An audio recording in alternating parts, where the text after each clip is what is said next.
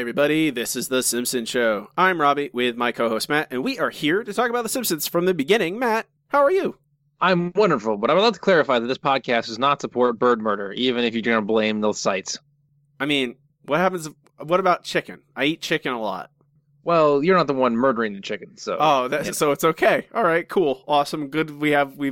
That moral conundrum is solved. We are not alone. Today we are joined by friend of the show, Andrew Bloom from andrewblog.net. Andrew, how are you? I'm doing very well, Robbie, and thank you guys for having me back, despite my numerous lengthy Twitter rants against the mustache comb industrial complex. Well, we understand. They're bastards. Matt, come on. I have a mustache, and sometimes I need to comb it. Mm-hmm. You're a slave to the system, Robbie. That's accurate. Egg Council got to you, too. We are brought to you by supporters on Patreon. You support us by going to patreon.com/The Simpsons Show for only $2 a month. Gain access to all of our bonus content. Encourage you guys to please check it out if you haven't. Helps keep the lights on. We appreciate all our supporters. We can move on. This week's episode is Bart the Mother, episode 5F22, originally aired September 27th, 1998, written by David X. Cohen. Officially, What did he used to be then? David S. Cohen? Well, I was just saying, you said he's an ex-Cohen, so what he was before he was Cohen. Matt, you're funny. With the jokes over here. What was that, Andrew? They kicked him out of the priesthood. I guess that's... Yeah. This is his last episode. This is his last Simpsons episode before he moved to Futurama. And helped make that show. The episode is directed by Stephen Dean Moore. Let's see, finished 58th in the ratings. Nielsen rating of 7.4, translating to 7,355,600 households. That's very specific data I've managed to find this week. Do not have any information about where it finished in the Fox scale, so I'll say, let's say third behind Ally McBeal and King of the Hill. Makes sense. That's just me spitballing. Single female lawyer seems appropriate for exactly. David X. Cohen's hangouts. Yeah, exactly. The couch gag. Two firemen hold the couch as if it were a safety net. The family falls and lands safely on it, except for Homer, who falls through the floor. It's all right. Well, he deserved it, I'm assuming. What? Not Homer. Homer deserves pain. Stupidity, especially ignorance, will get you pain. Oh, Matt, that's so mean. He's a nice guy in this episode, for the most part, right? That's true, actually. We don't have jerk Homer. We don't even have a slightly mean Homer. We have nice Homer. We have bumbling Homer in this one, really. Also disinterested Homer. I think Matt's getting ready to host his own Japanese game show. Maybe. That's what I do in my spare time, my voluminous spare time. I don't think Matt should be... Work on your game show design, Matt. I want to know what it is. Okay. This episode, I'll workshop it. This episode guest stars Phil Hartman as Troy McClure. This is Troy McClure's last appearance on the show and Phil Hartman's last appearance. Well, I guess it's not Troy McClure's last appearance. He shows up, but this is his last speaking appearance. His last appearance of Phil Hartman, who had passed away or was murdered, I guess, 4 months prior in 1998. Very sad. It's a very sad thing. Very sad. It's hard not to wonder if the show could have been better. Maybe not in its same greatness, but if there wasn't some essential ingredient missing once Phil Hartman was no longer with us. I mean, I think it is another thing Matt and I have talked about this in a bonus episode, I think, for Patreon, I don't think it's Death from a Thousand Cuts, I think leads to at least the downturn in The Simpsons that we are about to see. I think it is a lot of we are things. Experiencing firsthand. Yeah, I think it's a lot of things. It's not just one, but I think Phil Hartman's death is one of them. And we literally, like, this is David X. Cohen's last episode. Like, you eventually attrition hits you. You lose enough people, show can't stay the same. Episode begins with a mail call from Homer. He has exactly one piece of mail for Marge. Actually, I guess it's for resident, not Marge. That's her. No. That is Marge. It has to be addressed to her. It is addressed to her address, and she lives at the house. She is the resident, a resident. That's true, but it's not really just a resident because it had to complete the illusion of actually, involving her kids. It has to be addressed to her. It is a scam contained therein. It is a I don't know if you guys have ever been a part of these scams as children. I 100% got this letter when I was a kid, or I guess my mom did. Yes, I was. Yeah. I had a slight variation on this letter as a kid. It was I believe your poetry or your something you wrote can be put in a book if you pay for the cost of the book or whatever it is. And but the cost was always much more than the book would actually cost. Yes, exactly. And I have my mother owns a book somewhere that has a poem that I wrote about lizards.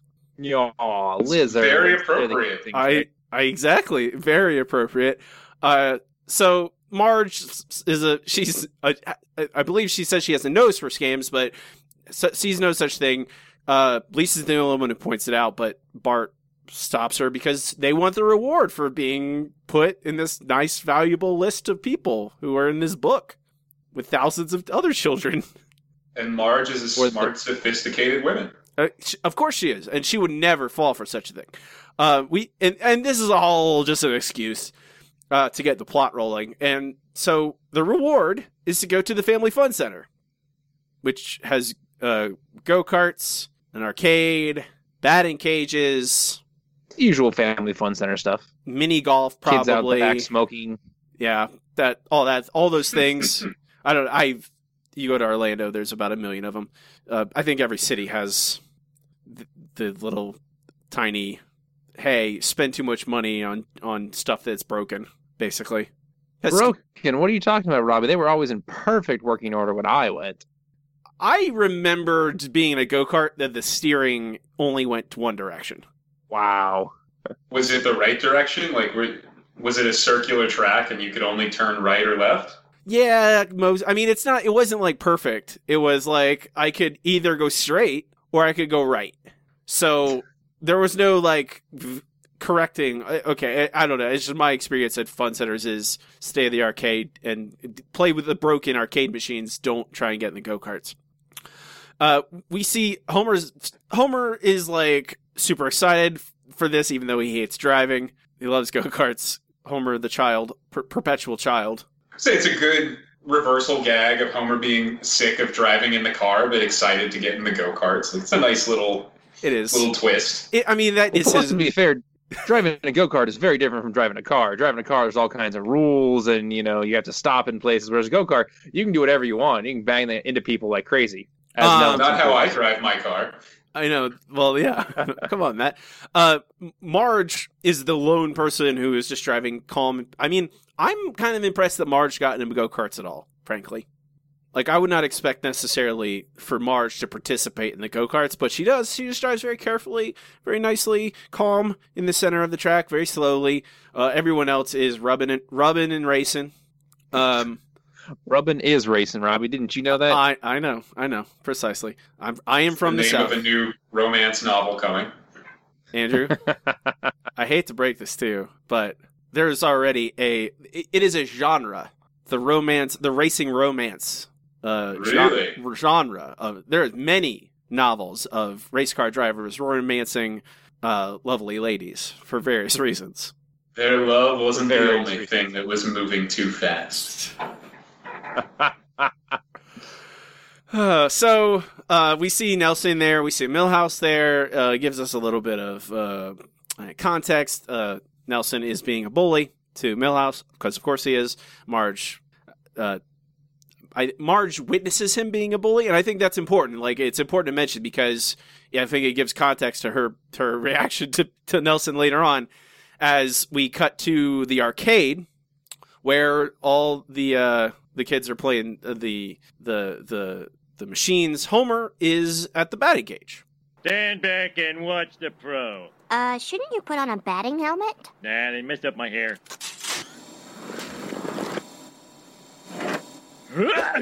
Ooh, ball one. Ball two. This bozo's gonna walk me. Hey! You're going down! You go! Down! Dude! Bounce! You bounce! No, thank you! You better go! I'm gonna go! If you do go! Hang in there, Dad. Just half a basket left. Wow, you sure get a lot of balls for a quarter. All right. Andrew, you wrote a review for this, for Bart the Mother. And you mentioned in it that you think this goes overboard. The batting cage. I got to admit, it's a little bit too much for me. Like, I think I liked it for about the first half, and then it just sort of became like, okay, there's no way that a pitching machine would continue aiming at him that way, which I realize is a pretty churlish complaint for a show this silly, but it seemed like we're just going to beat up Homer for no good reason kind of comedy skit. Well, because he's a jerk. This is the one part of the episode where Homer is just being a jerk for no reason. He's like, "Oh, I'm gonna beat up the machine because I stepped in front of the plane." Because I don't know if you guys have ever been to a batting cage. They throw it over the plate every single time. That's kind of the point of them is to get you started on something easy. It doesn't make sense that it like follows him and hits him in the groin, and then he's laying on the ground. Like I don't know. It doesn't make sense that he is getting mad at it because he crowded the place. I think you guys are. Does make sense to who Homer is. I feel like this is. That's true. I feel like this is a good discussion. We should just continue this for another hour about batting this fake pitching machine. This is a pitching machine podcast, right? Yeah, absolutely. I agree with you, Andrew. I do like it for the first half, and then the latter half, I love it. So I that's where we differ. Yeah, that's true. It's right about the time where it starts aiming down, and it becomes completely impossible that I start to like it the most. When he starts getting rolled, slowly rolled by every impact, is when I start. It's in episodes like this where Homer is not carrying the plot, where he is literally just a punching bag for the entire episode almost. I still laugh. I laugh. I can't help it. And I think it's like when it's like this very kind of, when it's not him falling off a mountain, like it's much easier for me to laugh at it because it's just like a pitching machine. That's not gonna hurt him that bad. He has a Homer Simpson syndrome. He has a helmet on inside of his head. He's fine. I'm more worried. The rest of his body is covered in layer after layer of disgusting flab. Yeah, I know. He's absorbed like cannonballs before, so I can't really be too worried about him being hit by baseballs. I'm also way more concerned about him falling down the stairs with bowling balls later on versus the baseballs. You gotta put away your bowling balls. I keep them in the basement. So we're bouncing around the fun center, and finally we get to the kids, the arcade. They're cashing in their tickets. Bart and Lisa both, of course, have a paltry almost nothing. Well, Nelson has 8,000 that he stole. And here comes the plot. Nelson gets a BB gun. Okay, what can I get for 12? Count 'em, 12 prize tickets. 2 thumbtacks and a mustache comb. Or 5 rubber bands and an ice cube. What can I get for 8,000 tickets? A BB gun or an easy bake oven. Hot food is tempting, but I just can't say no to a weapon. Whoa, can I try that sometime? Yeah, sure. Never hurts to have a second set of prints on a gun. Wow, thanks, Nelson. I'll come by your house later. Oh, no, you won't. You stay away from Nelson months. But, Mom... Nelson's a troubled, lonely, sad little boy. He needs to be isolated from everyone. But, Mom... Yes? That's all I got. So what prize did you end up getting? Mustache comb. What'd you get? Fake mustache. Want to comb it? Ugh, this sucks. It's time to punch out of this yawn factory. I'm going to Nelson's. But Mom said not to. She doesn't scare me. I do what I want, when I want. Oh, God, inchworms. Won't you get in trouble if your mom sees you doing that? Nah, my mom's got bigger problems. She doesn't give a crap what I do. Wow, you are so lucky. Come on, let's lock and load. You're not going out without a scarf, are you? Nah, I don't need one. It's your health. It's your health, guys. It's true. Scarves are so very, very important when it doesn't appear to be any cold out at all. This might be I never leave the house scarfless. There might be I'm not breeze. a risk taker like that. I know. Nelson is. I don't know. I like how Nelson is portrayed in this a lot. He's this sad little boy, as Marge says, who needs to be isolated and hard to turn down a hot meal, but also how do I say no to a weapon? Also, I just kind of want to point out that BB guns don't really kill things very well. Maybe a bird. I would still try to find that hard to believe. I mean, this doesn't appear to be a CO2 canister-based BB gun. It appears to be a pump BB gun, and they only pump it like maybe once or twice per shot. So I doubt it would even go far enough to hit the bird. Just pointing that out, just being my usual pedantic self. Now we can move on. See, between the pitching machine and the BB gun, I think it's pretty clear that David S. Cohen left the show because he was fired for these blunders. Yes, the physicist left the show because of his physics blunders. I mean, look, if he can't figure out how a BB gun works, he's a pretty terrible physicist, am I right? That's accurate. Okay, so the BB gun that Nelson has, that I've owned a BB gun that was pump action. It would definitely have killed small animals if I shot them in the head. I don't think there's any doubt in my mind. It was powerful enough. Did you own a BB gun as a young boy, Matt? I did. I had the CO2 powered one I mentioned. Took little canisters and stuff, and that one you didn't have to pump at all. You just shot a whole bunch, and that one would definitely hurt you very much. Yeah, rich kid painful. over here with a CO2 canisters. I see how it is. Fancy boy. $20 BB gun. My father sweat for my BB gun. It is a nice, I guess, a juxtaposition here. We get the comparison point of Bart and Nelson. And, Nelson is on his own. His parents are, I guess his dad is in jail. Nowhere to be found. Well, his dad's in jail. He needs bail money. His or mother just left. I can't remember. Oh, yes, right. This is after his dad came back from going to the store and getting cigarettes and never coming back. We can't. Don't try, Matt. You can't.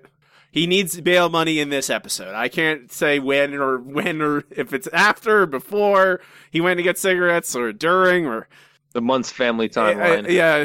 It's very The weird. Simpsons is a flat circle. Yeah, exactly. But his mom's gone, and he can do whatever he wants, While and which is what Bart espouses as he's leaving the house and doing exactly against Marge's orders, really. Explicitly she says don't go to Nelson's house. He goes to Nelson's house. He wants that freedom. They are shooting stuff with a BB gun, including the shooting car. It's true. It's not paid for. Only 3 more payments and it's theirs. It's apparently like a 1970 Camaro is what the news group car guy says. Well, they were all over that. Yeah, it's important details. I wish I had a shooting car as a kid, honestly. I just shot at a big piece of wood. It does feel like something that would be fun to shoot at.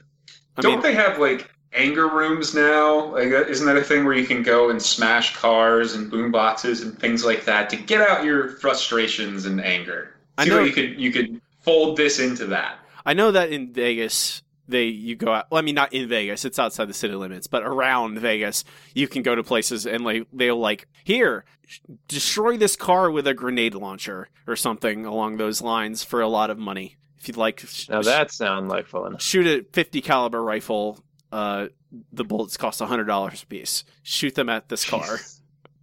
Nelson's future career. So they're shooting and they see a bird, a distant bird, and Nelson wants Bart to shoot the bird to prove himself. Bart doesn't want to. He's kind of hesitant, and then Nelson starts making fun of him, and Bart takes aim.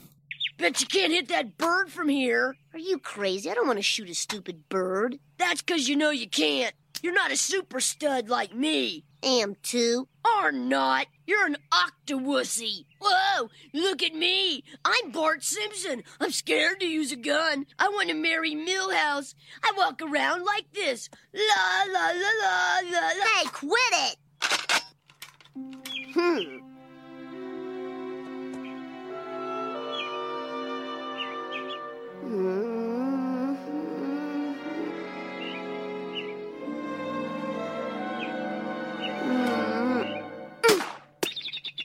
Oh my God. Whoa, major shot. You even compensated for the crooked sight. Crooked sight? You are one cold-blooded killer, dude. But I didn't.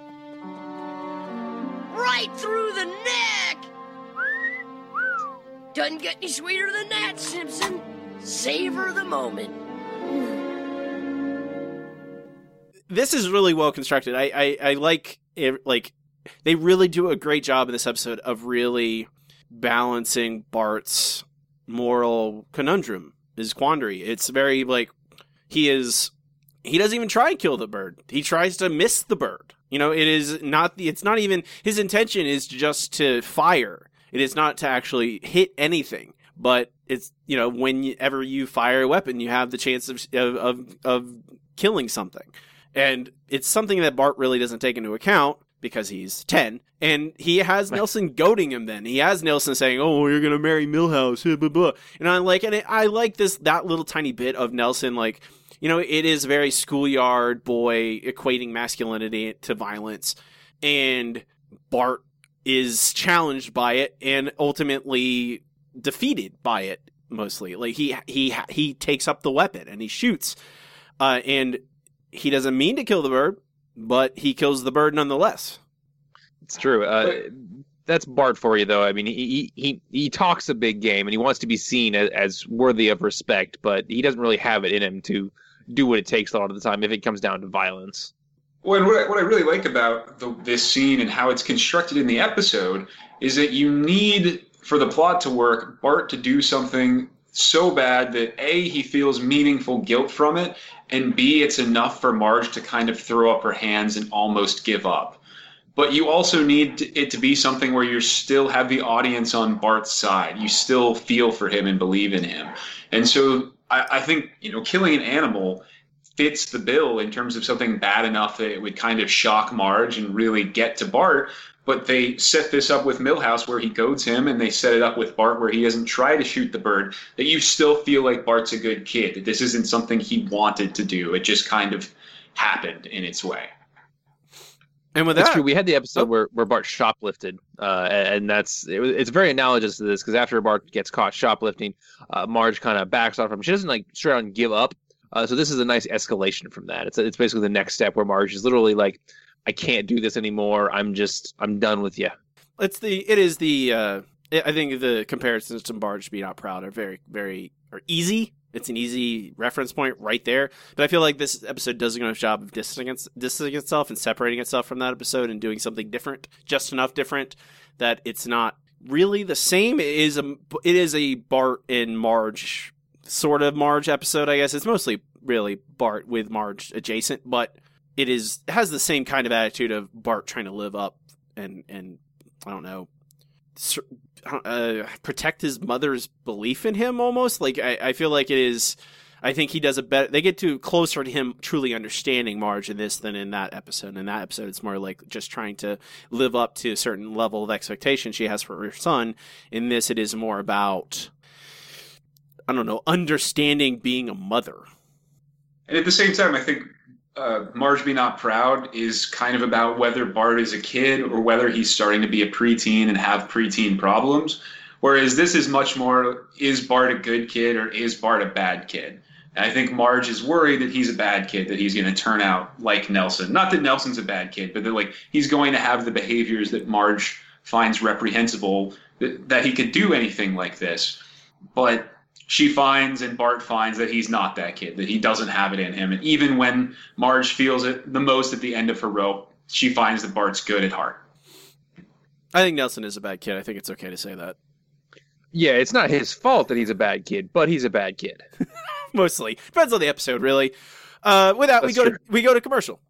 And when we come back, we're back at the Simpsons house, where the family is folding laundry. Homer attempts to help poorly. He tries to fold his own underwear, which turns out to be gigantic. So he decides he needs Bart's help. This is when they discover, to their shock, Bart is gone. Lisa attempts to cover for him, but she basically tells him that Bart is at Milhouse, as she thinks. She very astutely covers her butt, essentially. Homer, however, went to the old people's school of shouting, so he just opens the window and shouts as loud as he can to Milhouse, who I guess lives close enough that he could hear Homer, who then yells back that Bart is actually at Nelson's. At this point, Marge goes crazy almost with rage and... Can we stop and acknowledge that Homer doesn't know who Nelson is? I mean, at this point, I'm pretty sure Homer barely knows who Milhouse was. And I think that is one. I mean, I think you don't have to be a Homer to not know. My father, I guarantee you, he probably knew exactly one person that I was friends with, like my best friend throughout childhood. He knew that kid, and every other kid was like, that the what other guy, the kid with glasses, him. Yeah, and like, you know the one. Yeah, my dad's the white kid with the mop of hair. Yeah, that guy. Yeah, is he coming over? Oh, okay. That's like my dad doesn't. I fully believe that Homer knows Milhouse only because he's used Milhouse as the butt of like 18 jokes, and that's. Yeah, I guess he had the dad quiz where he couldn't give a name, just a vague description. So I suppose this is in keeping with Homer's knowledge of Bart's friends and acquaintances. The weenie kid who's always got his hands in his pockets. That's how he thinks of Milhouse. Such a great description of Milhouse. He's the dud. It really is. Yes, he is. Looks just like you, Poindexter. So poor Milhouse. Poor Milhouse. Doesn't have much time in this one either. No. Luckily, in this case, Milhouse is only in it for a few minutes, so he can't be the butt of too many jokes. But when Marge gets very angry, she leaves Homer in charge while she's gone. Nelson, I explicitly forbade Bart from playing with that little monster. Oh, Bart is in deep, deep trouble. Oh, yes, and punish Lisa for lying to us. All right, young lady. I want you to march yourself directly to the Quickie Mart and get me some chips and a beer. Get a little something for yourself, sweetheart. Yes, Homer is such a strict parent. Go ahead and get something for yourself while you're getting me chips and a beer. And Apu just sells Lisa beer? I'm sure. I mean, Apu's like, knows where it's going. She's getting it for Dad. I guess that's fair. I was say, is the deep, deep trouble reference or is that a reference to Bart's woe-begotten music video back in the day, or is that just a generic phrase she was using? I believe it would be the first time they've ever used it in the show, and it's 10 seasons too late for it to be like I don't. They reference to the Bart man. They do, but it's a joke. I'm not sure if they actually. If this is an honest reference or is it just a coincidence? I'm not sure. It's hard to say. Believe in my heart. You have to believe. Also, Lisa's not a snitch. Like what? She doesn't snitch on her brother, so she gets punished. Yeah, and she even said, "Well, I don't know. What could it be? He could be at Nelson's. I think he's at Milhouse's. What is this? A panopticon? We gotta enforce people like just because they might be lying. They have to be like Lisa didn't do anything. She didn't snitch. There's nothing wrong with that. Snitches get stitches. That's right. They do. Especially Marge justice is swift but fair. Yeah, fair. We'll go with fair. Sure. Anyway, at this point, we go back to Bart and Nelson, who are hanging out with... Nelson is examining the kill and basically appreciating Bart's ruthlessness. Bart, however, is incredibly distraught. Like we discussed, he did not intend to kill him. He was actively trying not to. It's just a weird quirk of the weapon he happened to be holding. And hopefully Bart takes this as an opportunity to understand how weapons work. They can kill somebody even when you're not trying to. But Bart has a nice little vision of the consequences of his actions. Hey, leave it alone. Okay. Don't kill me, killer. Don't call me that. Relax, Simpson. It was either him or you. No court would convict you. Bart Simpson, do you know why you've been summoned before this tribunal? Yes, sir. Because I killed an innocent bird. Dear Lord, we just wanted you to put fresh newspaper on the tribunal floor. We're knee-deep in our own droppings. It's disgusting. But since you've confessed to bird slaughter, we have no choice but to peck your face off. No, not the face.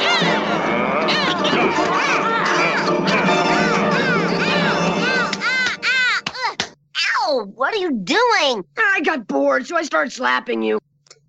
Yep, that's what Nelson does when he's bored. Also, a great reference to the Simpson family crest or motto, not in the face. I can't remember if that's happened yet or will happen in the future, but I remember Lisa saying that. I don't know. No, not in the mouth is what they'll say. Exactly. It's just like that.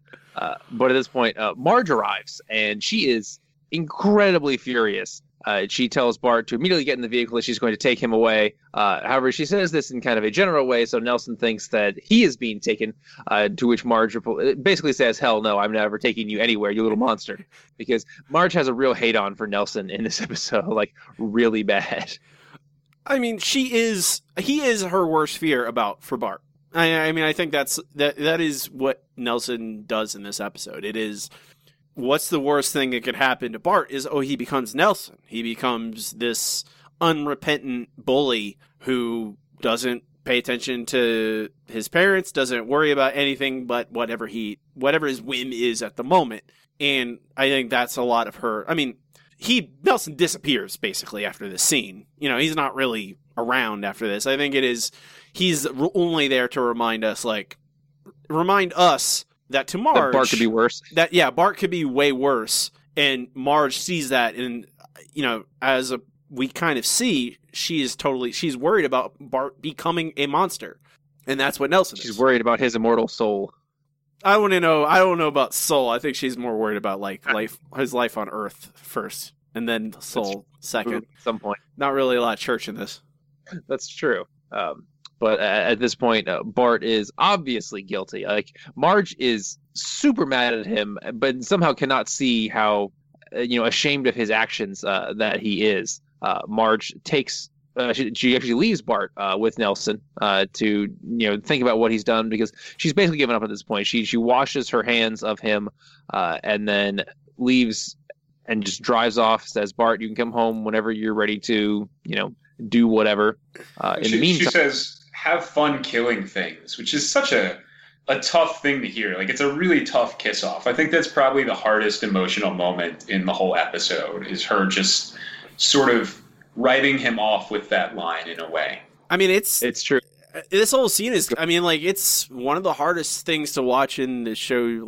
I would say in the entire show, of the family fighting amongst themselves, having a problem. It is watching Bart be ashamed, trying to hide the corpse of this bird, Marge finding it, realizing that he was the one who did it, and then just dismissing him almost entirely.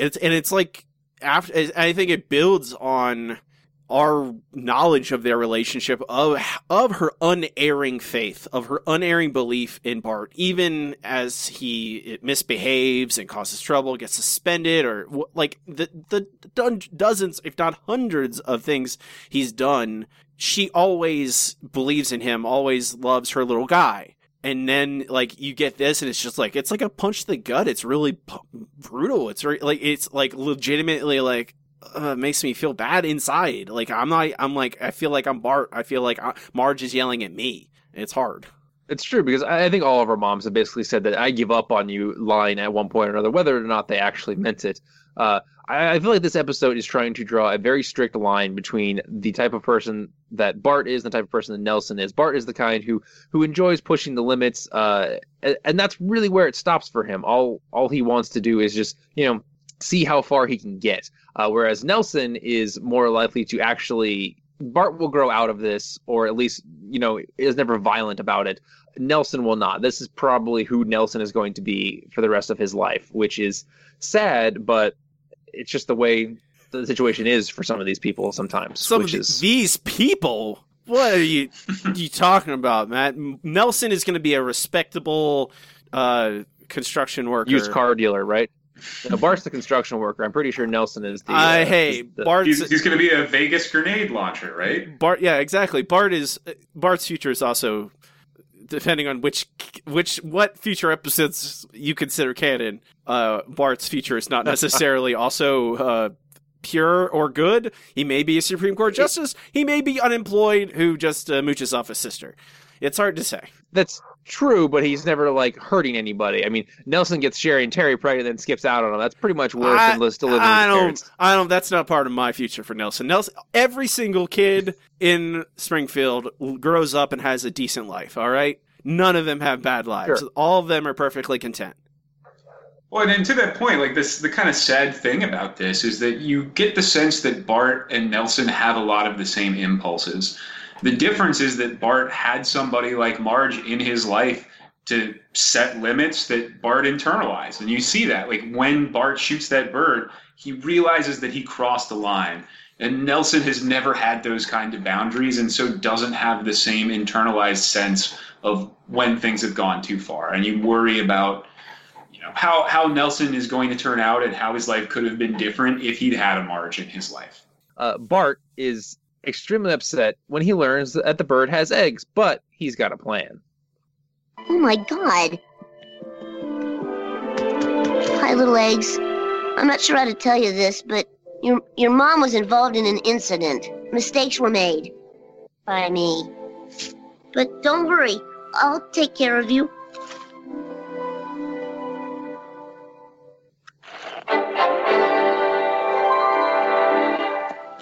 Hi, I'm Troy McClure.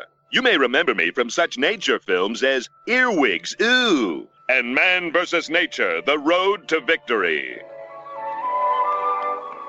In all the animal kingdom, no mother is more devoted than the blue jay. Valuing her eggs above even her own life, the mother bird bravely fights off such fearsome predators as the badger and the mongoose. Of course, one thing Mother Blue Jay can't defend against is a set of steel tongs. Eggs, precious eggs. If they're to survive, they require the gentle warmth and tender love that only a mother can provide. Or better yet, a 75-watt bulb. Oh, hello. In a few days, our eggs will hatch into nestlings like these over here. They look awfully hungry, Mr. McClure. They sure are, Billy. In nature, their mother would regurgitate food for them to eat.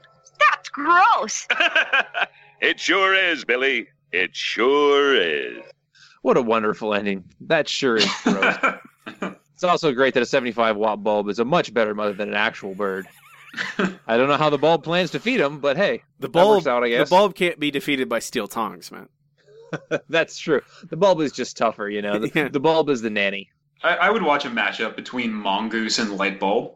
That'd be a good one. I would definitely see that. It's Ricky Tiki Tavi 2. Would it be an LED bulb or an actual incandescent? Oh, come on, incandescent. You guys save the LED for the threequel. All right, we're gonna move right past that. And there's two things that I really like about the scene with Bart before the instructional video, which is itself great and a fitting end for Troy McClure speaking on the show. And one is I love the line, like, your mother was involved in an incident, mistakes were made by me. Like, it's a really good way to show Bart initially trying to shift blame, if only in his mind, but slowly accepting it. It's also a really good line read from Nancy Cartwright. Like, she puts a lot of emotion into him talking to those eggs and coming to terms with what he did. It's really well done. It's true. It's one of those things where if you can get someone to admit what they've done, even just to themselves in a quiet room, it allows them to move past it. And like you said, Nancy Cartwright does a great job of showing us that with Bart's voice. I mean, it's really tough for a seasoned actor to do that when you can actually see them, but to do it just with the tone of voice is pretty impressive in this case. This is one of her favorite episodes. It's along with Bart Sells His Soul and Lisa's Substitute. She puts this definitely believe that. Puts this one as one of her favorites. So you can see it. Oh, definitely. It's funny. I wrote this more at the end, but I remember not liking this episode, but rewatching it now, I can't remember why I didn't like it, because this episode so far is great. But, we'll get to that more at the end. Bart, having watched this video and now having full knowledge of what it takes to take care of baby birds, uses Marge's good gray extension cord and another extension cord and just, runs it across the doorway, down through some water, up into his treehouse, and then borrows a 75-watt bulb from the basement, which is not at all dangerous, of course. There's no way that can backfire on him. And everything went well from that point on. It's especially for Homer. Yep. Homer doesn't. Oh, poor Homer. I laugh every time Homer falls down the stairs. Every time Homer falls down the stairs, I laughed. I laughed 1, 2, and 3. It doesn't. It does. Homer is a really. I like this. A plot is very emotionally tense for a lot of it. There's a lot. The stakes for Bart's and Marge's relationship is relatively high. It seems, and so Homer is the comic relief. Homer is the stuff that is easing the tension, and he does it by hurting himself, basically. And it's funny. I like it every time. It's perfect. Bowling balls go in the basement. Yep, bowling balls go in the basement. That way you have to lug them up and down every time. That makes total sense. I guess we do see him bring them out of the basement in Homer versus the 18th Amendment, so maybe he just got used to keeping them down there. That's true. I wonder if they're still filled with booze. They were. That's true. That's why he's putting them back. They're like, well, here's my bowling flasks. I got to put those back. Bart, of course, gets very attached to these, eggs very quickly. He gives them names before they even hatched. There's Trippy Boy and Bart Jr. Great names. The exact kind of names a 10-year-old would give them. We then get a wonderful montage of Bart trying to take care of the eggs and keep it secret. He keeps water off of them. He's basically has a vigil over them. Essentially, he will not let them alone, which is probably a good thing because he didn't set up a very good environment for them. A fully enclosed box might have been better, but hey, he's a 10-year-old. He works with what he has. Marge, however, cannot leave it alone. While she said that she gave up on Bart, Marge is never one to give up on pretty much anything. She paces around the kitchen and can't stand the fact that Bart is up in the treehouse so much. Homer is, of course, no help, but eventually it eggs her on to the point where she has to go out and see what's going on. What do you think he's doing up there? Oh, drug lab? Drug lab? We're reading comic books. What am I, Kreskin? You tell me what he's doing. I don't know, and I don't want to know. And I'm going to find out. Oh, my good gray extension cord. Oh, no. I gotta keep these warm. Bart, stop whatever you're doing and come down here. Can't right now. Come back later. Oh, I'll come back later. How's this for later? Mom, listen. Why are you sitting like that? What are you hiding this time? Eggs? That bird I killed was their mother. I don't want her babies to die, too. Oh, honey. Oh, come here. Oh, my goodness. Look. So, yes, the look is the eggs are starting to hatch. Now that Marge and Bart have reconciled their differences, the eggs start to tremble, but they don't hatch quite right away, which is realistic because that's kind of how things go. You can see the things moving around inside the eggs of many species before they actually start to break out of their eggs. So they take the eggs inside. Homer says that this is the most exciting thing since Halley's Comet collided with the moon. I'm not sure when that happened. I must have been absent that day for history class. Lisa tries to correct Homer, but Homer knows everything because that's Homer's job in this episode is the comic relief essentially. Rather than use a 75-watt bulb, Marge is baking pies, and as soon as the pie gets cool, Homer eats the pie, which is the best job ever. I don't know if you guys know that, but eating pie that has just lost its perfect warmth, that's when pie is the best. So Homer's got the good job there. What? The Goldilocks zone of pie? Exactly. Right after it becomes too cool to heat up a bird's nest. It's the perfect temperature. What? Why? What is your perfect temperature of pie, Robbie? I think halfway through being tired of too. I like warm pie. I like warm pie, but not hot pie. And really, cold pie is better than both. What kind of maniac are you, Matt? Cold all pie? All desserts are better cold, Robbie. Come on. You're some psychopath. Sweet things should not be hot. I would not. I only like hot pie when he's making bread for Arya Stark. Exactly. Oh, Thank you. You guys are monsters. That's accurate. I mean, I've been told that a lot, mostly by my wife. Anyway, we also find out at this point an interesting little fact that Bart's birth took 53 hours. Where for Homer, it just flew by. I believe Marge's recollection is slightly different about that. Which, that is a long labor period. 53 hours is crazy. I feel sad that we're all guys. We probably don't know that much. Andrew, do you have kids? I do not. I have a very needy cat. Okay. It's practically the same thing, except hopefully there's no labor involved with getting the cat. Matt, cats and people are not the same. I know. That's why. Never mind, Robbie. Never mind. I actually got mine after a very questionable production of the show Cats. Okay, you guys. I'm gonna go. I'll see you guys later. We've created a lot of Robbie size in this episode, Matt. Isn't it great? Andrew, we have a good synergy in creating Robbie size. Okay, well, we'll move past it just for Robbie. Eventually, the eggs do hatch, and it turns out they're not birds, they're lizards. Surprise and commercial.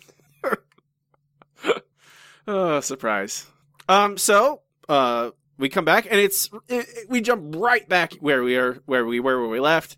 The eggs have just hatched, and they obviously are not lizards, Matt. Obviously, they're birds. Man, those are some funky-looking birds. Oh, oh, you look like a little tiny dinosaur. No! There's one vicious baby bird. Dad, they aren't birds. Sure they are. They came from eggs in a bird's nest. Therefore, they're birds. Ixo, fatso. 1, they don't have beaks. 2, they don't have feathers. And 3, they're lizards. You're a lizard. Enough bickering. I know how to settle this. No kickboxing. Oh. If anybody wants me, I'll be eating alone in the basement.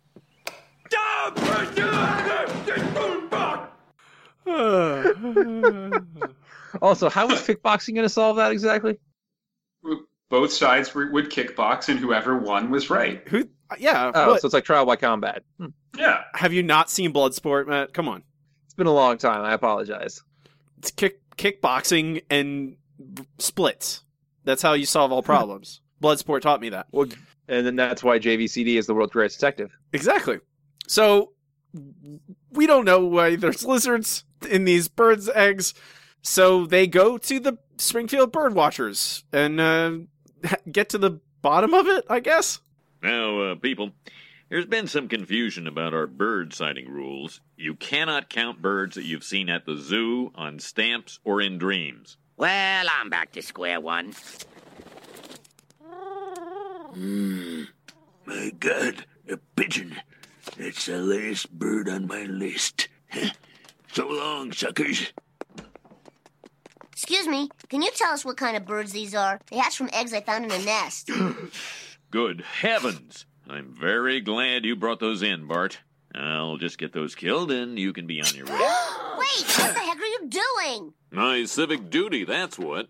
Bolivian tree lizard? Mm-hmm. It's a vicious oviraptor. It feasts on bird eggs and lays its own eggs in the nest. The unsuspecting mother bird cares for them until the babies hatch and devour her, too.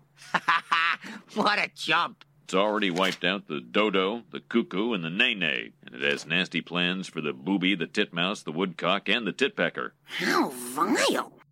Okay, I'm pretty sure I'm familiar with all of those species except for the titpecker. I was too lazy to look it up, but does anyone know that's a real bird? Absolutely, Matt. Okay, phew. That's my new favorite bird, right after the blue-footed booby. I'm going to open up my Audubon magazine that I have right next to me, and there's a big full-color page spread of the titpecker. Good to know. Good to know. Also, the lizards are not responsible for the death of the dodo, and those other two birds Skinner listed are not extinct. So the nene that's true. The whatever it was, those are not extinct birds either. The dodo died in the 1600s because of like deforestation and in other invasive species. Not this fake lizard the Simpsons invented. Well, that's the last time I go to the Simpsons for ornithology. Also, I do like the fact that Jasper is a bird watcher only so that he can have seen all the birds, and then when he has done that, he is done with bird watching forever. Yep, he has seen all of the birds. And then his soul is free. Yeah, exactly. Now he is able to die. That's the only thing else holding him back. So I also really like Julie Kavner's line read for how vile. I can't even do it. She just sells her disgust at those names very well. So they want to murder these poor lizards with a paper cutter. First a paper cutter, awful. And then a drill. Then it has to be a gas. It has to be a brutal and disgusting way to kill these poor little animals. Obviously, Bart doesn't want Bart Jr. and Chirpy. What was his name? Chirpy Boy. Obviously, he doesn't want Chirpy Boy and Bart Jr. hurt, and he refuses to give up his lizards. Marge and Bart have a heart-to-heart. Look, Skinner, we haven't got all day. Kill the horrid beasts, then do away with their lizards. No, don't hurt them. I'll just keep them as pets. They might escape and breed. The law is very clear on this. They must be exterminated as quickly and gruesomely as possible. No, they're mine. I'm sure we can work this out. He's just a child. Let me talk to him. All right, I'll give you a moment. That'll give us time to prepare for the splatter.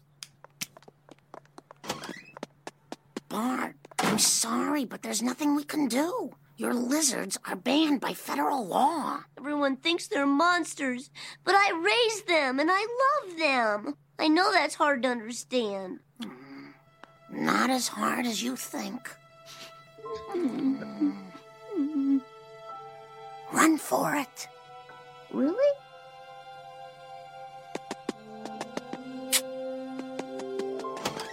Okay, that's exactly one moment.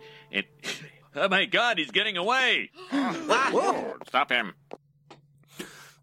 Very sweet moment for Marge and Bart. Why does the bird watching society have goggles and a drill ready to go? Exactly. Matt, they have to be Seems ready. a little weird. They have to be ready for those lizards. That's true. If they ever showed up, they have to be killed immediately. They have. My thoughts is that this is not the first time they've seen these lizards. That's true. If who has been importing donuts that long, I mean, there's no telling what kind of. I have a feeling species. that they've done this ritual before, where they've had drills and paper cutters ready for Bolivian tree lizards that they've caught while bird watching. I assume, or other invasive species. I'm sure there's lots. Nope. Who knows what other species the gruesomeness law covers?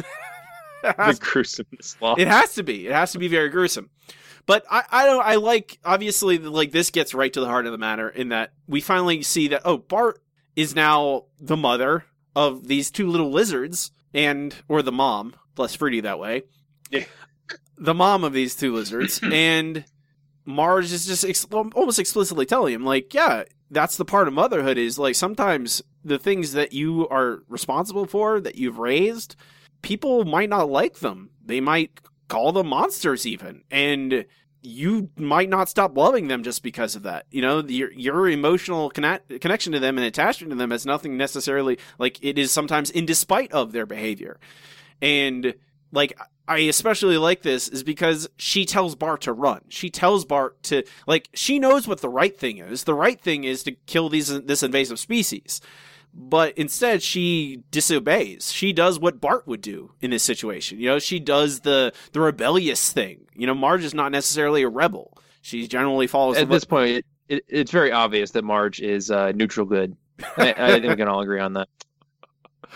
I think in this particular episode, she's neutral good. I think mostly she's lawful good. Skinner, I think we can all agree would be lawful neutral. No evil, no good, just whatever the law is. He can get. Yeah. Yeah.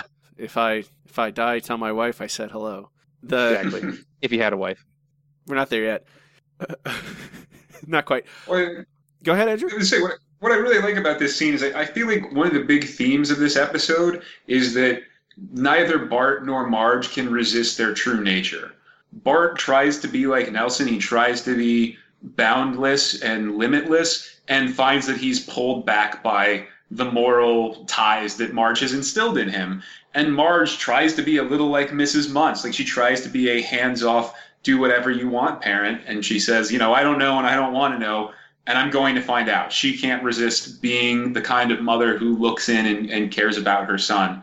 But to your point, Robbie, what's really interesting about this scene is there's also little bits of one another in Marge and Bart. Like, at the same time, they can't resist being themselves. They can't resist reflecting the impact that each has made on the other. Whether for Bart, if that's caring about something, even if nobody else does or nobody sees it the way you do. And for Marge, it's being a little bit of a troublemaker when you have to. So Bart runs. Not very... He runs so far away. He doesn't actually run that far away because he's just hiding under stairs.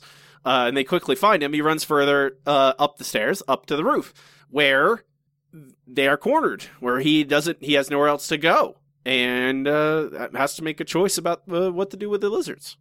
Okay, Bart. This is where it ends. Relinquish the lizards. I said relinquish.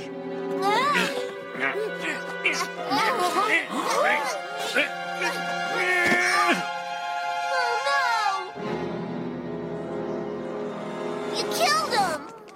Good riddance to bad lizards. Hey!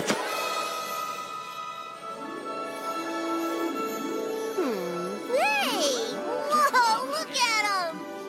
Go chirpy boy, go Bart Jr.! Oh, nuts! Wow, did you know they had those web flaps for gliding? Yes, but I was hoping they didn't know that.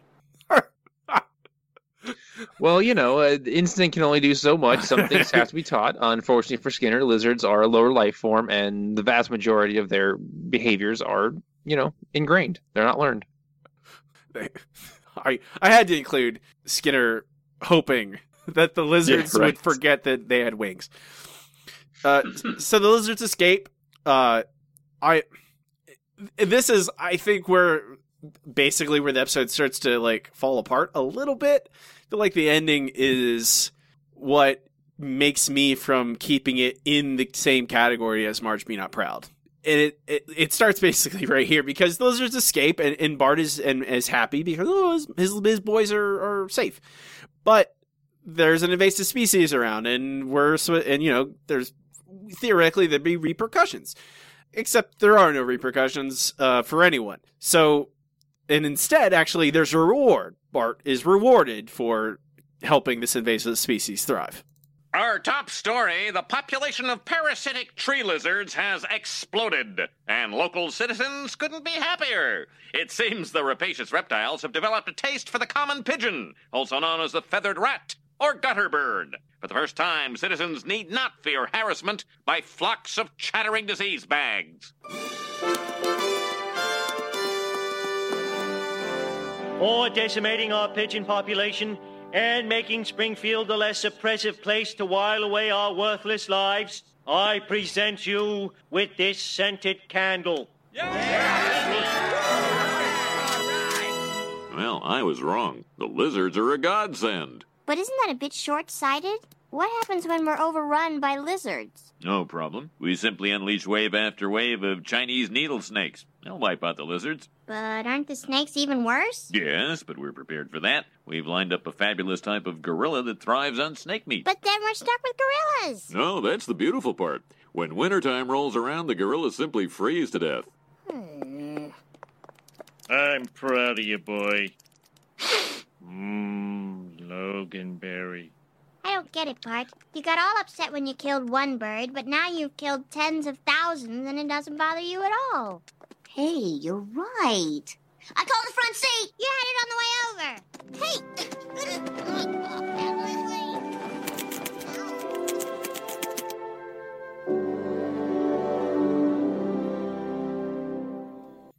Hey! Yes, it ends. Two things. One, nihilist Joe Quimby is the best Joe Quimby, and this proves the one death is a tragedy, a million deaths is a statistic, especially to Bart. Well, I don't really like that ending because it feels like they're trying to make a joke about that, but they don't quite get there. Like it feels like more of a Futurama ending where things can be a little harsher because it's a little cartoonier and it's the future and a little more outsized than even The Simpsons. But it kind of feels like they're nodding towards something without actually taking the time to engage with it or really make a full joke out of it. That's very accurate. I was going to say, it feels a little harsher than a Simpsons ending should. I mean, I think it is I feel like The Simpsons do that. Hey, here's a subversive joke to kind of undercut the tender moment. So that we have both. We have hey, this sweetness between the family, but hey, there's actually a joke at the end. But I don't feel like they've earned it this time. I feel like it never coalesces into a concrete package. You have we've been comparing this to Marge Be Not Proud.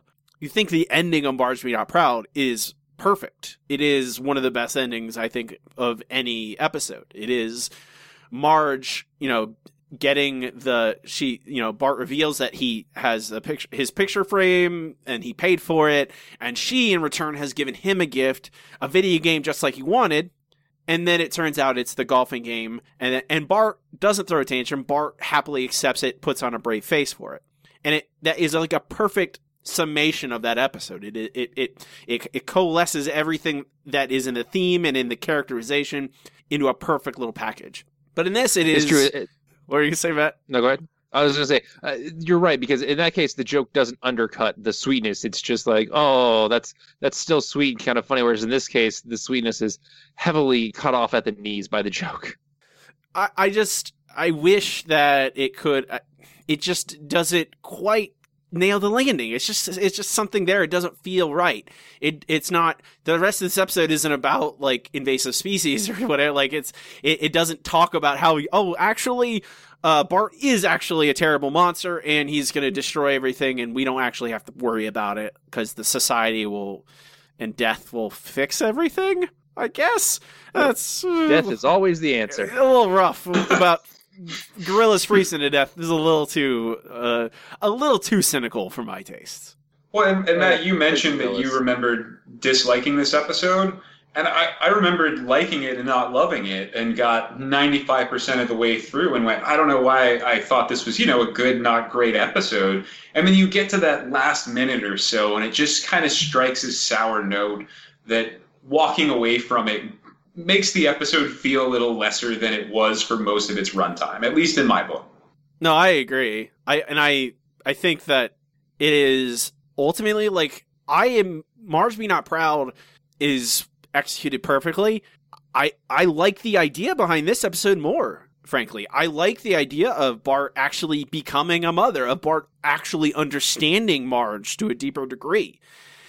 But it's not as executed as well. It is not, they get 95% of the way there, as you say, and then they fumble on the 1 yard line, and it just kind of, they recover it and kick a field goal.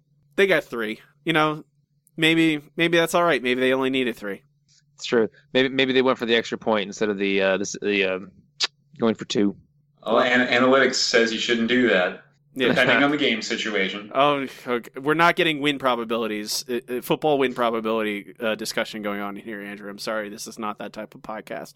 I have standards. Save it for Lisa. Sure, you do. Yeah, Lisa the Greek, exactly. Lisa would all be about all that win probability and wars and all kinds of numbers. Overall, I think it is that, like what you said, it is a very good, not quite great. It's just it is just right on the precipice, and I think a better ending would put it in that heralded great territory, but it just doesn't quite get there.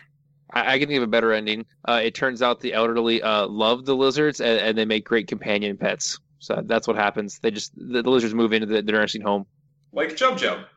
Exactly. They do look a lot like that. They look a lot like Jub Jub. The animators can only draw one kind of lizard. I guess, yeah. They're like small Jub Jubs, really. That's what these guys look like. Jub Jub doesn't have wings, though. He's just a normal iguana.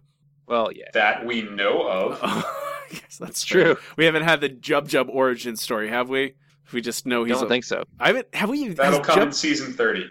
Has Jub Jub even surfaced lately? I can't remember him in any recent episodes. It's been like 10 seasons since we saw Jub Jub. Yeah, poor Jub Jub. Just not in demand anymore. Luckily, lizards live a long time. Yeah, that's true. We will rank it at the end of the show. There are no submissions for this for my favorite episode. However, if you do have favorite episodes, simply submit it to simpsonshowpod@gmail.com explaining why a certain episode is your favorite. And I'll read it when we get there. Next up, it is time for our next segment. It's time for comments on the news group. Okay, here we are. Alt.nerd.obsessive. Comments on the news group is where I comb through the old alt.tv.simpsons news group, see what people were talking about the week or two after an episode debuted, what they thought of the episode, anything else that pops up. Very, very different ideas about this episode. I can see that. It seems like a very divisive episode. People who like the screwball comedy probably would not be as into this episode as people who are in for the schmaltzy stuff, as they say. Some... Go ahead. There were a lot of people who didn't care for Marge Be Not Proud, if I remember correctly. It makes sense that they wouldn't respond to this episode either, that contingent. Yeah, and I think that's where the battle lines lay, is that there are some people who absolutely love it, like Return to Form and best episode in a couple seasons even, which I don't know if I would go that far, but we have said very good. But then also like, oh, it's all about Marge, and Marge is bad. I believe that is actually someone did say that they don't like Wise don't have episodes about Marge at all. Okay, that's nice. You're a nice person, aren't you? Ted Cruz. Yeah. It's a different. That's the new type of fan in there. But it's I don't know. Even I believe there is even like a worst episode ever guy for this one. Which wow, that's a who hurt you? Are you Nelson? Nelson Muntz spawned to life. It's a bridge too far for me to even to say worst episode ever for this. It's so good-hearted. I don't know, at least until the last minute.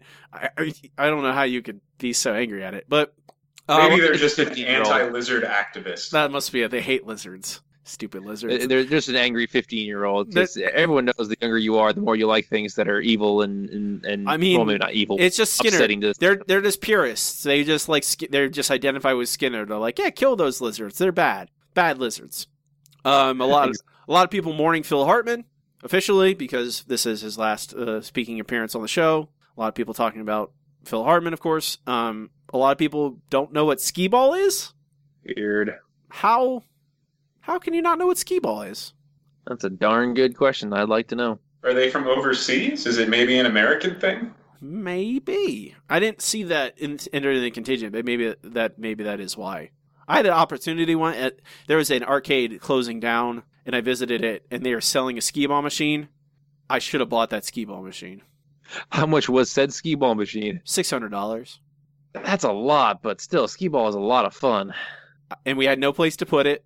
And it was $600, but that's on discount from what it was. It was like originally $2,400, and they marked it down to $600 because no one was buying the gigantic skee ball machine. But I should have bought the skee ball machine and just bought it, put it in storage somewhere or something, because then ultimately I'd have a skee ball machine. Should have bought a skee ball machine. Because then you'd have it. And then I'd have it, of course. So I need to have things. It's very important. To Canada with you. Yeah, I could take it. I wonder what the import-export on a skee ball machine is. And then ultimately, finally, in the news group, people arguing about the falling downstairs gag and the nature of physical comedy and why it's funny. And some people obviously differ on what and how. There's nothing better about comedy than discussing why things are funny, especially bits about Homer falling downstairs. That is an important part of comedy, is to help. That's how comedy advances. It is people understand why people laugh and why certain people laugh and other people don't. It's important to do, Robbie. Don't disparage the study of comedy. How about one, I would not call people arguing on a news group study. Hey, you never know. Maybe they did in their spare time. Well, my education. There's some literature professor lurking in the Simpsons news group. Well, I'm sure there probably was. What were you saying, Andrew? I just said if arguing in news groups doesn't count as study, then I guess my education is worthless. That's about it for the news group for this week. We can move on to our next segment. It's time for the listener question of the week. Let's try one more number. Yellow. KBBL is going to give me something stupid. The hot dog. We have a wiener. Yellow. Our listener question of the week this week is, how would you reboot The Simpsons? Lots of good answers. Appreciate everyone who took the time. Also got a lot of answers of, I wouldn't. And guys, I know that's the I wouldn't either.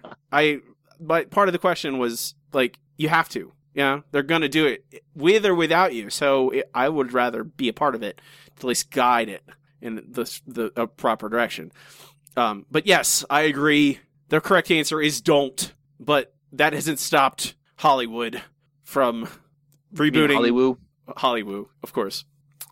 First from Aaron. Shortly after the airing of 22 short films about Springfield, there was talk about creating a spin-off show called Springfield Stories that would focus on side characters. I think that would be a good way of rebooting a show without too many concerns about a betrayal of the main cast, especially since that's never, ever happened before. Winky face.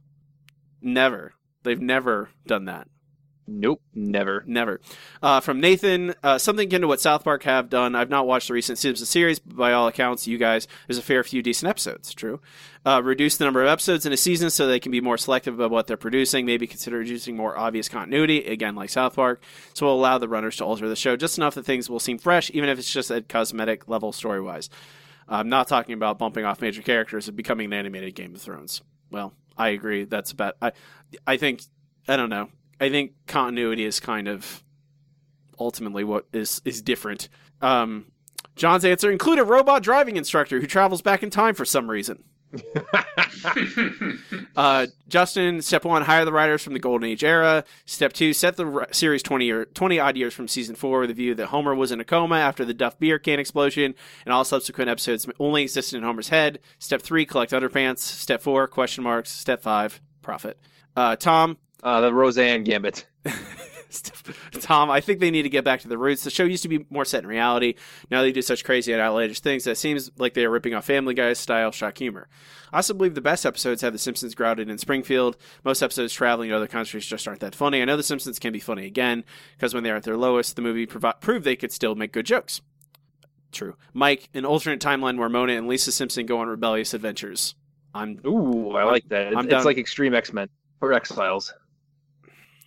From D, make every episode about Homer going to a different restaurant and eating everything in the restaurant, and then they have to close the restaurant.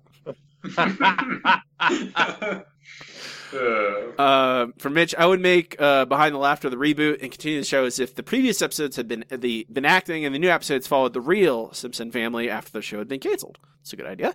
Hippie Longstocking at Dark Ellis, hire Danny DeVito and make a series about Herb Powell, Monkey Herb. I'm anything that hires Danny DeVito, I am for. He's a delightful man. Tony at Halsey Rivers, definitely have aging play a major role. Provides for tons of new plot lines and meeting new characters as the kids grow up. Also eliminates retconning. Shame they didn't do that much earlier. We could have had the kids in their 20s by now. Finally, Red at Stu Chains, age everyone 8 to 10 years and make the show about Maggie. Matt, what's your answer? My answer might be a little controversial depending on your feelings about certain shows, but I would like to see I hate to call it a prequel, but essentially what it is, it's what happened before The Way We Was. It'd be a combination of that 70s show and How I Met Your Mother. Basically, it would be set, in the 70s when Marge and Homer were in high school. You would obviously have Lenny and Carl. Marge would have some friends, and it would basically be how they met from both sides. I mean, obviously we have The Way We Was, so we know how they met for the most part, but what were they like before that? And, obviously, previous Springfieldy nights would pop in from time to time. We get to see Skinner as a kid, maybe when he first gets back from Vietnam kind of thing, and, Frank would be there, and Chief Wiggum, and, all that kind of stuff. Just little things like that. I'd watch it. Andrew, what's your answer? So my answer is, first off, no, don't do it for the love of God. Why? But if you have to do it, I guess I took reboot more pretty literally. I would say do it over in live action, but keep it in a cartoony world with a visual style that's a cross between the Dick Tracy movie and something like Blue's Clues. I think it would force the show to get creative in its presentation, but still allow them to preserve the lunacy of Springfield while doing something that is instantly, visibly different from what the show that we know now is. Yeah, I think I would hire weirdos. I would hire Steve Buscemi. Not Steve Buscemi, like comedy writers, but people who have done oddball stuff in the past few years, or and have them assemble a team of like-minded individuals who don't necessarily care if they adhere to any kind of normal television show. And also, I would have the show be about Maggie. Like, have her be a millennial and have kids of her own, and she has older sister and brother, and you have. So you'd Fuller House it.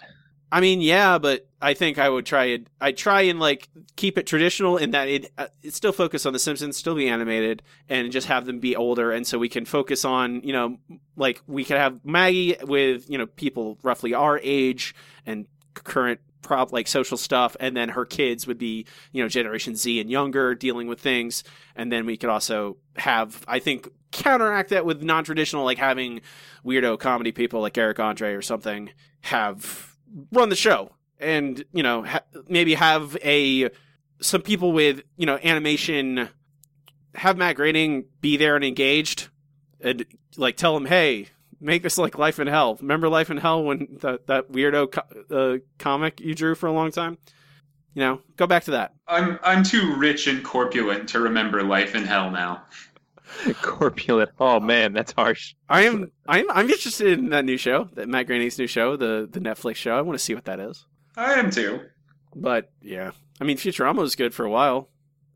Just say it's been a long time since he was a young and hungry alternative comic writer. That's very true. It's been a bit. Now he's quite wealthy. Next week's question: what is your favorite bit of physical comedy from the show? I think I know mine, but I'm not sure. I'm gonna have to think about it. There's a lot of really great physical gags throughout the history of the show. I will put this question on social media, on Facebook.com/The Simpsons Show Pod, on Twitter @Simpsons Show Pod, and again, you can email us at simpsonsshowpod@gmail.com. Like us and follow us and do those things. Social media words. We can move on to our next segment. It's time for the No Google Trivia Challenge. I am too smart. I am too smart. S-M-R-T. I mean S-M-A-R-R-T. The No Google Trivia Challenge is where Matt and I each challenge each other with 3 trivia questions. 1 easy, 1 medium, 1 hard, and try and stump the other.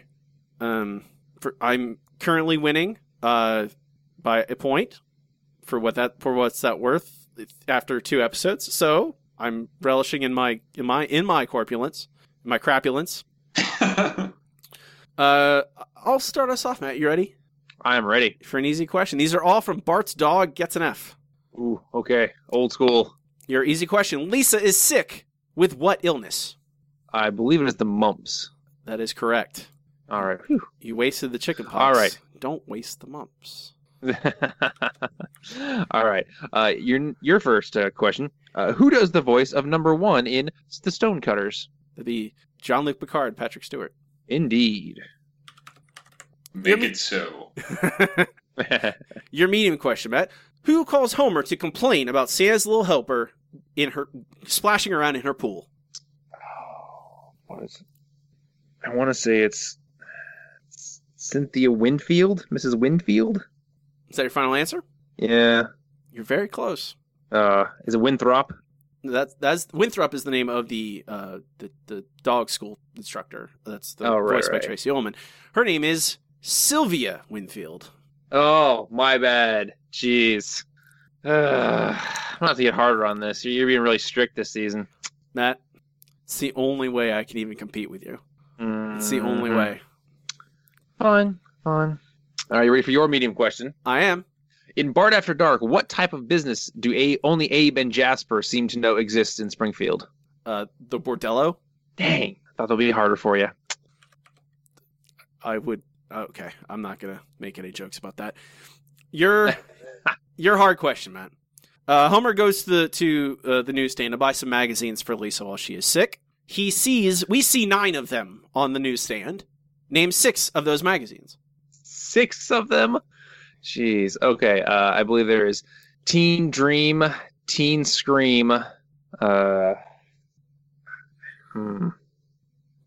all I got. I can't think of any more than that. Okay. There are, and these are really good. I wish they called more attention to them in the episode. You have Teen Dream, Teen Scream, Teen Steam, Teen Spleen, Teen Scheme, Teen Beam, Teen Stars, Non-Threatening Boys Magazine. Oh, how did I forget that one? And finally, Martin Sheen's Teen Scene. So I should have just said teen in words that rhyme with teen. Good to know. Exactly, pretty much. Yes, that is the right way to. Teen Sheen. Martin Sheen's Teen Scene. That's fair. Yeah, I guess they preempted me on that one. Say that 5 times fast. All right, your hard question. Uh-huh. What is the entire Stonecutter initiation kit? Oh, God. Initiation kit? Yeah, all the things Homer gets when he becomes a Stonecutter. Oh, right, okay. He gets the true number, emergency for emergencies, 912, not 911. Mm-hmm. He gets a sticker on his car so that the cops won't pull him over. He gets the shortcut through the tunnel. Like an emitter, like a garage door thing, I think, that opens up the shortcut. Mm-hmm. I think he gets a fancy chair at work. I don't know if that's actually in that kit or not, but I know he gets the fancy chair because that's the whole reason he wants to join the Stonecutters in the first place. I'm missing something. There's something else he gets. Probably. He gets a better parking spot, but they give him rollerblades in the meantime. And he gets... That's all I got. I can't think of anything else. You are so close. There's one more thing. What is it? You got is the card to keep paramedics from stealing his wallet. Oh, yeah. I am really impressed, Robbie. You really brought it today in the trivia. I have to redouble my efforts to stand up against the stalwart giant that is Matt. Mm-hmm. So, Andrew, generally you come with some prepared material to challenge us. And I come again with such material, such as it is. Okay. Who wants to go first? Go, start with Matt. Okay, Matt, your easy question. What is Principal Skinner's mother's name? By the way, my theme was mothers in keeping with the episode, to give you guys a hint. Her name is Agnes Skinner. That is correct. Robbie, your easy question. What is Milhouse's mother's name? Luann. That is also correct. Matt, your medium question. What nickname does Agnes Skinner use to refer to her son in The Crepes of Wrath? I believe it's Spanky. You are correct. It's good nickname. Yeah. Robbie, your medium question. What term does Mr. Burns use to refer to his mother in Homer the Smithers? Oh. Gosh. I can think about... Why couldn't you give me the Spanky question? I knew that one. I remember Smith. All she knows how to do is call and talk. Okay. I don't remember. Is it like decrepit windbag or something like that? I don't remember. The correct answer is mater. Mesa. Mater? I don't remember that whatsoever. I believe it's the German word for mother, if I'm not mistaken. And there's no one who speaks German could be evil. Indeed, especially not Mr. Burns. Nope. Matt, your hard question. Okay. In Lady Bouvier's Lover, Marge's mom is looking through old photographs with Abe and remarks on how the boys used to pay attention to her and how it would drive her friends crazy. Name two of the friends that she mentions to Abe. Ooh, okay. I remember the scene, but the names just aren't coming to me. You're human after all. Apparently, yeah. I got nothing. They're just not there. Robbie, do you want to enlighten us? No, I don't know. You crazy? Okay, well, the answers are Zelda Fitzgerald, Frances Farmer, and little Sylvia Plath.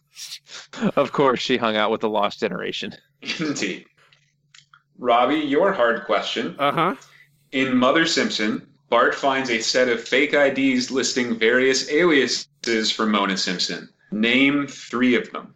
I've already asked him this. You better have you? Right, Robbie. All right. My bad. No, but that doesn't... Again, you guys... You'll still get them wrong, but... Yeah, exactly. You guys don't understand. Like, you don't have to worry. Like, Matt has himself repeated questions to me, and I've still gotten them wrong. Money May Suggins... I remember that one. Correct. That one easy. I remember Money May Suggins. Mona,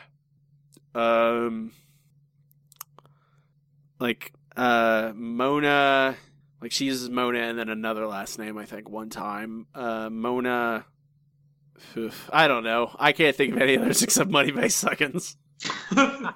It's the best of them. If you're going to remember one, it's the one to remember. Matt, do you want to enlighten us on this turn? Oh, Lord. I believe it's Martha Stevens, not Mona Simpson, that's her actual name. Mona Stevens. Penelope Olsen. Obviously, Penelope Olsen. Suggins. That's all I can remember. I can go look it up on my spreadsheet if I really have to. The only one you get, so it's Money May Suggins, Penelope Olsen, Mona Stevens, and the only one you guys missed is Martha Stewart. Oh, of course. Martha Stewart. Well, Matt was behind me today until someone helped him. Someone helped. Did those actually? Well, good. Helped his cause, turning a Chernobyl into a mere 3 Mile Island.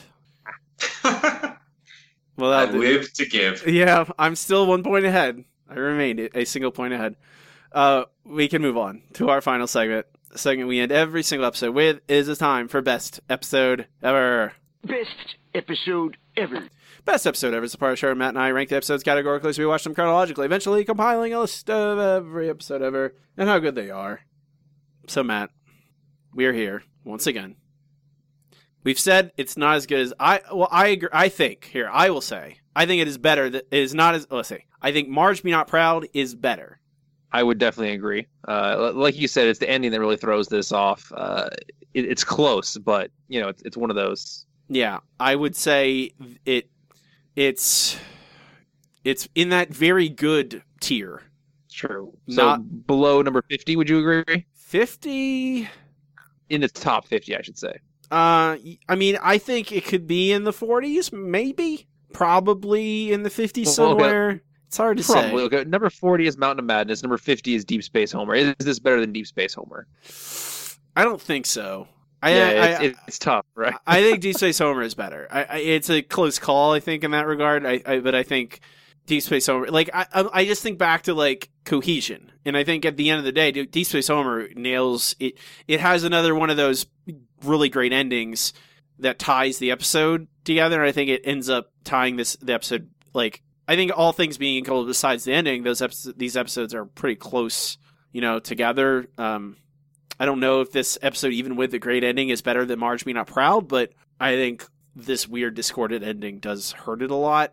I think Deep Space Homer is better. I think you don't have to go much further down before I start. Like Homer the Smithers.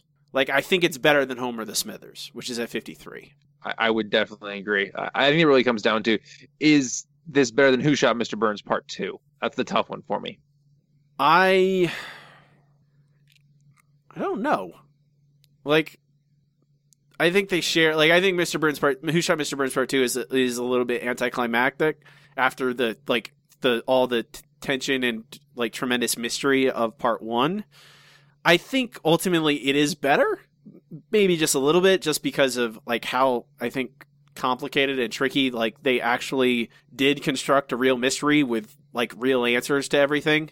There's no there's red herrings, but they all make sense. Like every single culprit in Who Shot Mr. Burns Part 1 and 2 ends up having a reasonable like explanation about why and what they did and why they think it's Smithers and then Homer and then it's why it's Maggie at the end. Like, that all makes sense, and I think that's a really difficult thing to do. It's very funny. It's a little hard to judge because it is a Part 1 and Part 2. We have them separate. But I think this is just below that. I would definitely agree. That's pretty much where I would put it as well. What do you think, Andrew? I think that fits. It's definitely in that good, not great territory, and I think that's right about the sweet spot for it. Bart the Mother, number 53 on the list, which is a pretty good spot, honestly.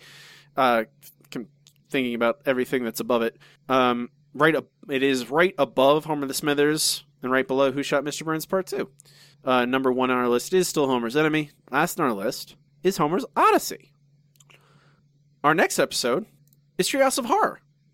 Ooh. Where it's the one with the toupee. Hell toupee? Yeah, yes, that is in that episode. We'll talk about that next week. We'll break them out, rank them individually. I think that'll do it for us. Before we go, Andrew, plug some stuff. What should people check out? Well, first off, I want to thank you guys for having me as always. It's always tons of fun. You can check out my writing as part of Consequence of Sound's new expanded TV and film coverage, where we'll be covering Season 2 of Jessica Jones, the Oscars, and a whole lot more. And please check out Consequence's new podcast called TV Party, hosted by Allison Shoemaker and Clint Worthington. It has special guests like yours truly and covers everything in TV really well. You can also find links to all my writing from across the web at my website, theandrewblog.net. Well, I'll have a review of Bart the Mother that'll go up at the same time as this episode. And you can also find me on the latest episode of a little podcast called The Serial Fanaticist, hosted by some guy named Robbie Dorman, where we went back and forth about the first season of Star Trek Discovery. So please check that out. And guys, thanks for having me on. It's always a pleasure. Andrew has a review of Bart the Mother. We'll have it up by the time you're listening to this, and it's very good. I read it today. It's excellent, as all his writing is. She do all those things. I'll have links to I don't know about all of it. I'll have links to most of that stuff in the show notes, and they'll do it. I'm on Twitter at Robbie Dorman. Check out my other podcast, Handsome Boys Comics Hour, about comic books. And the Serial Fanacist, it's about nerdy things. And like Andrew said, the most recent episode, we talk about Star Trek Discovery and why it's bad. Or promising.